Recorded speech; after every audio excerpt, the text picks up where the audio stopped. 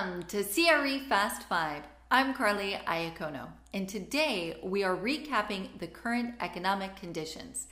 While reviewing yet another set of economic data points is probably the last thing you want to do on a summer Friday, stick with me for a few minutes to take a quick stock on where we are today. Let's go. The US GDP weakening.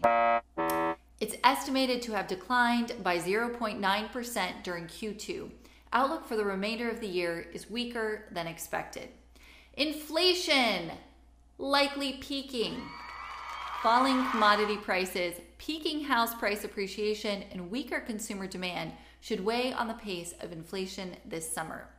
Monetary policy tightening. We estimate that the Fed will likely reduce the pace of future rate hikes.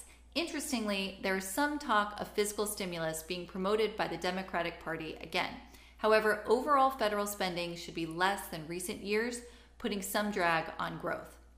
Financial conditions, volatile.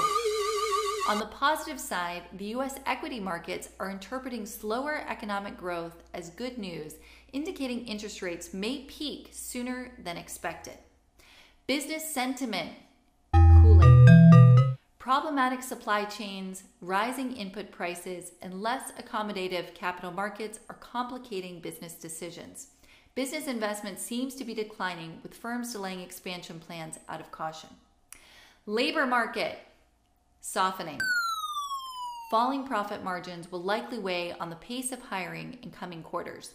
A deeper economic contraction would trigger a wave of corporate layoffs. Retail sales, weakening. There is evidence to suggest that consumers are paring back on discretionary spending to absorb higher food and energy prices.